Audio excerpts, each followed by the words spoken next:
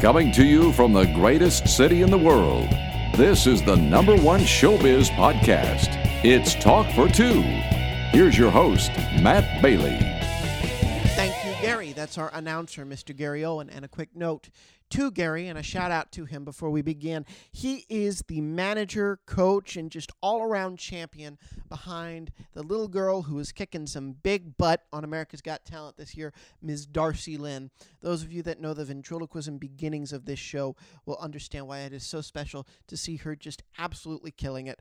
Her audition, I doubt that you haven't seen it, because even if you're not into ventriloquism, Darcy just went absolutely viral with her audition, and now a month and a half later, she was on the live shows this week, absolutely killed it, earned a standing ovation from the judges. It was incredible to see, and we're just so proud of her here.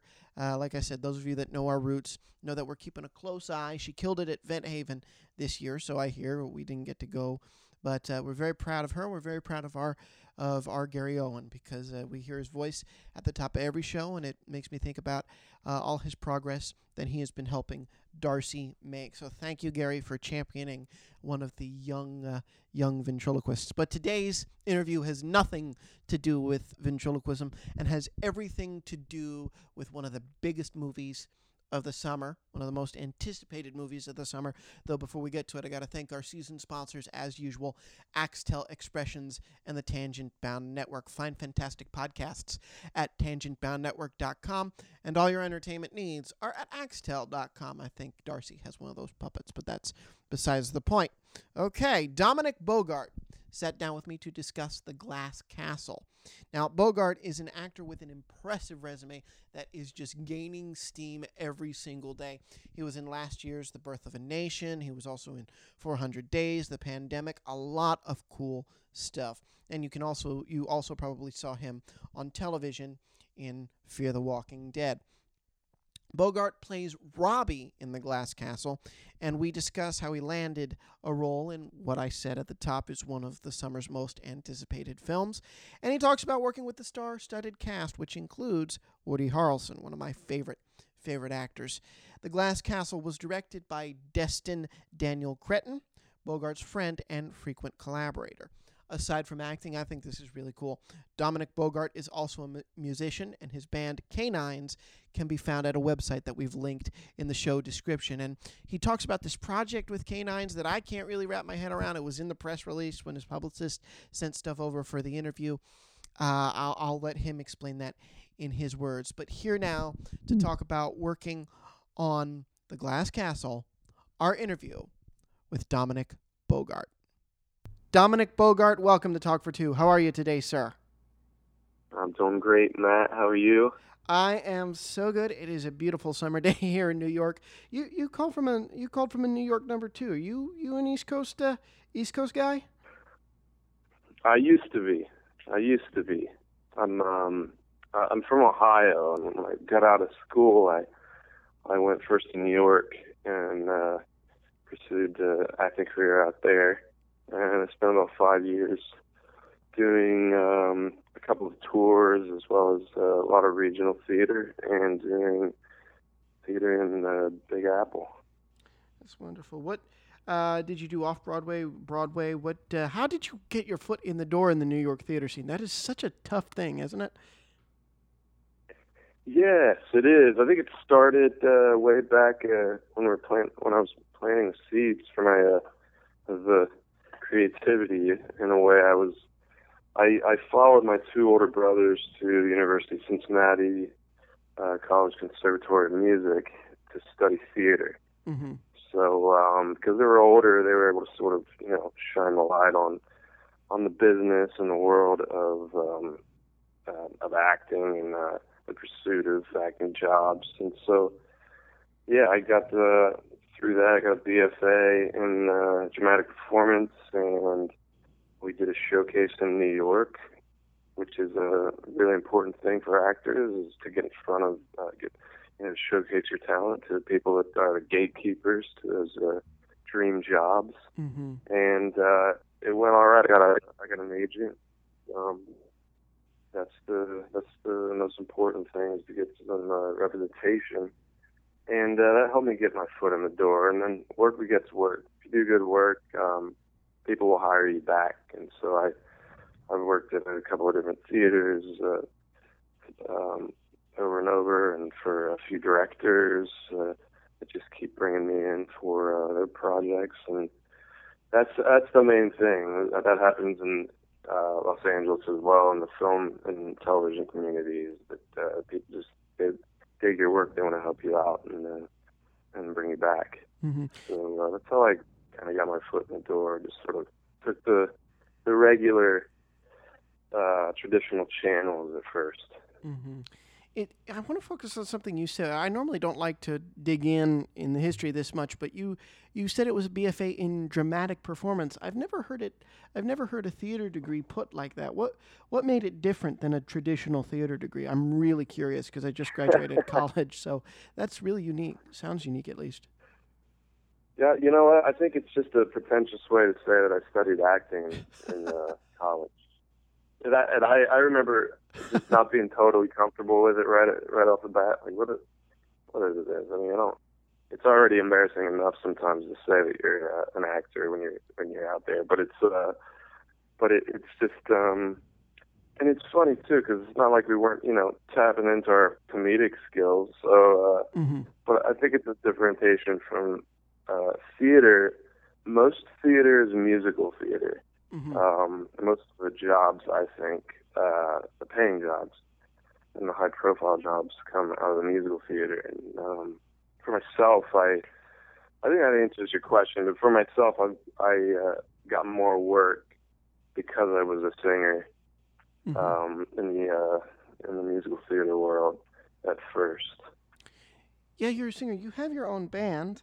Can you tell us a little bit about that? And how do you balance having a band versus these acting jobs, and what pays the bill more, your acting career or the music? The acting career pays the bills more for me. I work with different musicians and composers in a sort of scattered kind of way. I got a good friend that composes for TV and film, and I do vocal tracks for him when he needs a male vocalist on his, within his scores and such. And then we'll write music and songs for different films that I'm involved in. As far as sort of customizing your time between a music career and an acting career, I don't choose the music career. I have a couple of different projects that are coming up that are going to require me to do that singer-songwriter thing within the context of the story of these films, which is what brought together this band a few years back called Canines. Mm-hmm. And we released an album and an EP that sort of coincided with the story from this film called I Am Not a Hipster. It came out in 2012 at the Sundance Film Festival. We premiered, but it was one of those sort of perfect scenarios for an actor who sings rock music and plays guitar. Because the story was centered around a character who rocks on guitar and rocks vocals, so it was kind of a perfect situation because it was a festival style of a film. We ended up playing the circuit for that whole year, and we were invited to most of the festivals as an amenity, a musical amenity for the festivities, and that was great. And we just eventually started playing separate gigs, and that band was together for quite a while. But right now I just focus on my acting career, and when music comes up, it comes up. Usually there's plenty of opportunities to sort of blend music and film, and I'm excited about the next couple ones that are going to come up. Oh, yeah, it's exciting. You mentioned Sundance, and before we get to The Glass Castle, I want to talk about The Birth of a Nation. Such an interesting film to be a part of. Did the idea of the controversy behind the film and the controversy that kind of followed its marketing. Was that on your mind while you guys were working on it, or was it just a really cool project to be a part of?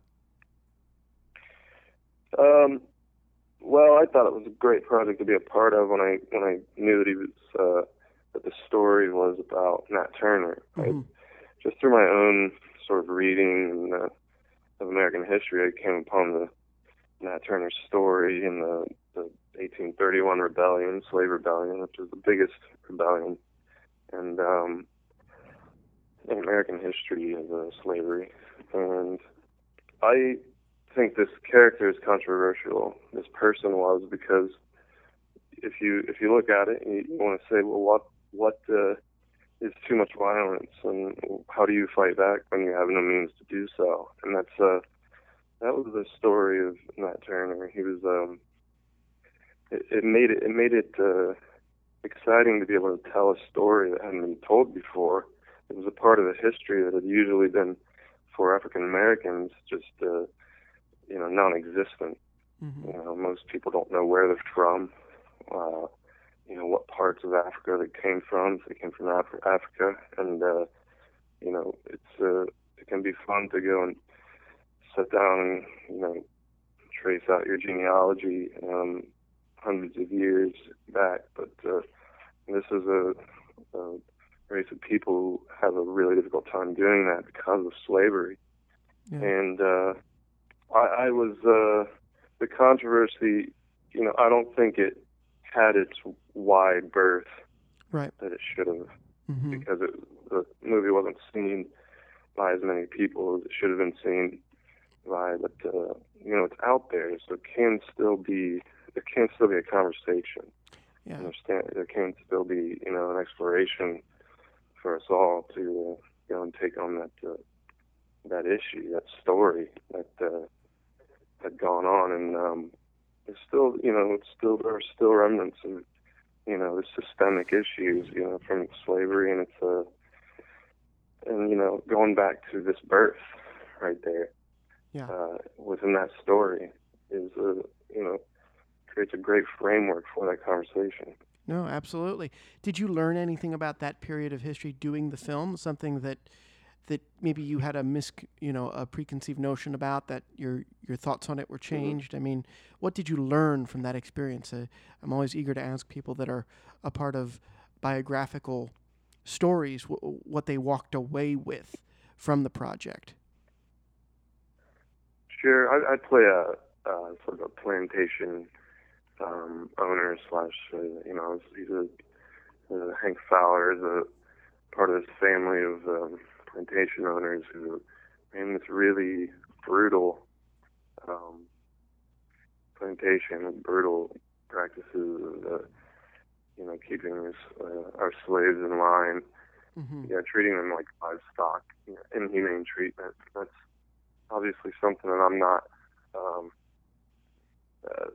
versed in. And so it's always fun to go and explore characters and taking on what it is, their sort of daily lives, what it is they do. When it's business and they are, they're hurting human beings is part of their daily chores. Mm-hmm. It's something that I've never explored before, so it was, there were a lot of things that were enlightening. Like if I was of course shaken by the brutality and the violence that we inflicted upon these people within the story, within that, in scenes and shooting and stuff. So it was, in order to get through that, I couldn't be Dominic. I had to be this other person, and so a lot of things started, coming into my head, about, well, these are just animals that I'm dealing with. Yeah. And so I don't think before working on the piece I would have had that kind of experience with it, or that I would have thought, Mm-hmm. of treating these people that way. I think it's, so it tended to be I'd never been in that position, so I learned a lot from that, and then also doing the research to learn what kind of business it was that was being taken away. If you were going to abolish slavery, how was it going to affect the southern states and the business of the southern states, and how these people had a pride in their way of life just like anybody else does, and how they felt their culture was being threatened by abolition. Right. And of course, The Glass Castle, which comes out in August, if I'm not mistaken. Brie Larson and Woody Harrelson, two of my favorite actors. I'm assuming, of course, that's obviously a marked shift from The Birth of a Nation, and you're working with some pretty big people there too. How did you come to that project, and what excites you most about? What are you hoping people take away when they see take away from seeing The Glass Castle? Well, it's I came into the project because I had worked with the director. He's a good friend of mine, Destin Daniel Cretton. When I first moved to Los Angeles back in '05, I did his senior grad thesis, and we've remained friends and worked on different projects and supported each other's work for all these years. And he said he thought that I might be a good fit for this character, the supporting role. And it was great. He's got a family he continues to work with, including Joel P. West as a composer, and also Brett Pollock, the director of photography. He worked on several films, and I've worked on a couple of projects with those guys as well. So it's and that he had done Short Term 12 with Brie Larson. We had this vernacular on set that enables us to sort of move quickly and freely and be comfortable with each other. And Is it easier or harder to work with people that you are friends with, that you've collaborated with before? Because I could see it going both ways. You all know each other, and the days are long and stressful, so you don't want to piss each other off because you're all friends. I'm curious if it's easier, or if it's easier to work with people that you don't know personally, because you can go into the work environment and then go back to your separate corners at night. Is it benefits, drawbacks to both, or is there one over the other that you like doing? I don't know. For me personally, it's I like working with people that know what it is that I bring to the table. It makes me comfortable, and a lot of times, you bring a frenetic, like an almost anxious energy to the piece, because you're capturing life. Yeah. And if it's compelling, it's usually the stakes are high, and so I don't want to mince that anxiety, which is something that is useful, that energy, with anxiety of, does this guy really know what I'm doing? Is he picking up what I'm laying down? Does he understand that this director that I don't know very well? Does he understand that how you're working? Playing seeds of a performance as opposed, and the payoff is going to be later, or that this will make sense what I'm doing right now, in a later scene. If I don't know that they know what I'm doing or how I work, it creates another sort of sense of self-awareness that's maybe not helpful. It may not be helpful for the work on the day. And so I like working with people that have an intimacy with my work. Oh, that makes sense. And my last question for you before we let you go: what is your advice to up-and-coming actors, and what would you say to those that want to be in the position where you are? I just know that it's all about persistence, and every little thing that you do is throughout the day has to do with the sort of the greater project of your career. Yeah. And so when you're hitting the gym or going for a run, when you are you're trying to get into the shape that you want to be in, mentally, physically, get your craft into shape. Know that it's not it may not be for tomorrow. and maybe for 5 years from now. Mm-hmm. And so it's kind of a long game situation. I would say if you look at it like that, but also know that success is when preparedness meets opportunity. Yeah. It's one of those deals. It's a really hard business to be in. It's feast or famine for most, Mm-hmm. and that's part of the gig, is that it can be really difficult. You got to do things that you don't feel like doing all the time.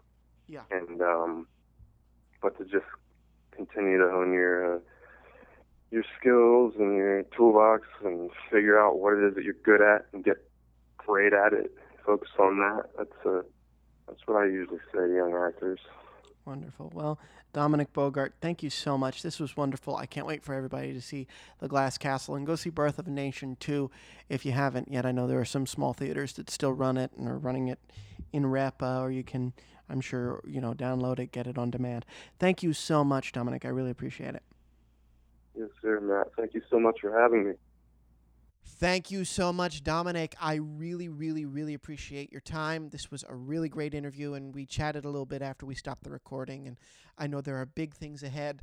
I know what I like to do with this show is have in equal measure stars and up-and-comers, and when people are in huge pictures like this, I always welcome them. And everybody, if you get a chance to go see The Glass Castle, go see it. For those of you that don't know, The Glass Castle started as a memoir several years ago, and then Sony bought the film rights, and now it's just this wonderful, magnificent piece, and a testament to Destin as well. And I know Dominic is really, really great in it. So make sure you go see The Glass Castle. That's it for us today. My thanks again to our season sponsors, Axtel Expressions and the Tangent Bound Network. We talked about them at the top of the show. Make sure to follow us on Twitter, Facebook, and Instagram. Subscribe in iTunes, and visit the mothership, talk42.com. And remember to talk about us on social media using hashtag Talk42. Signing off, I'm Matt Bailey, reminding everyone out there to keep talking for two. You can hear more show business interviews with the stars at talk42.com.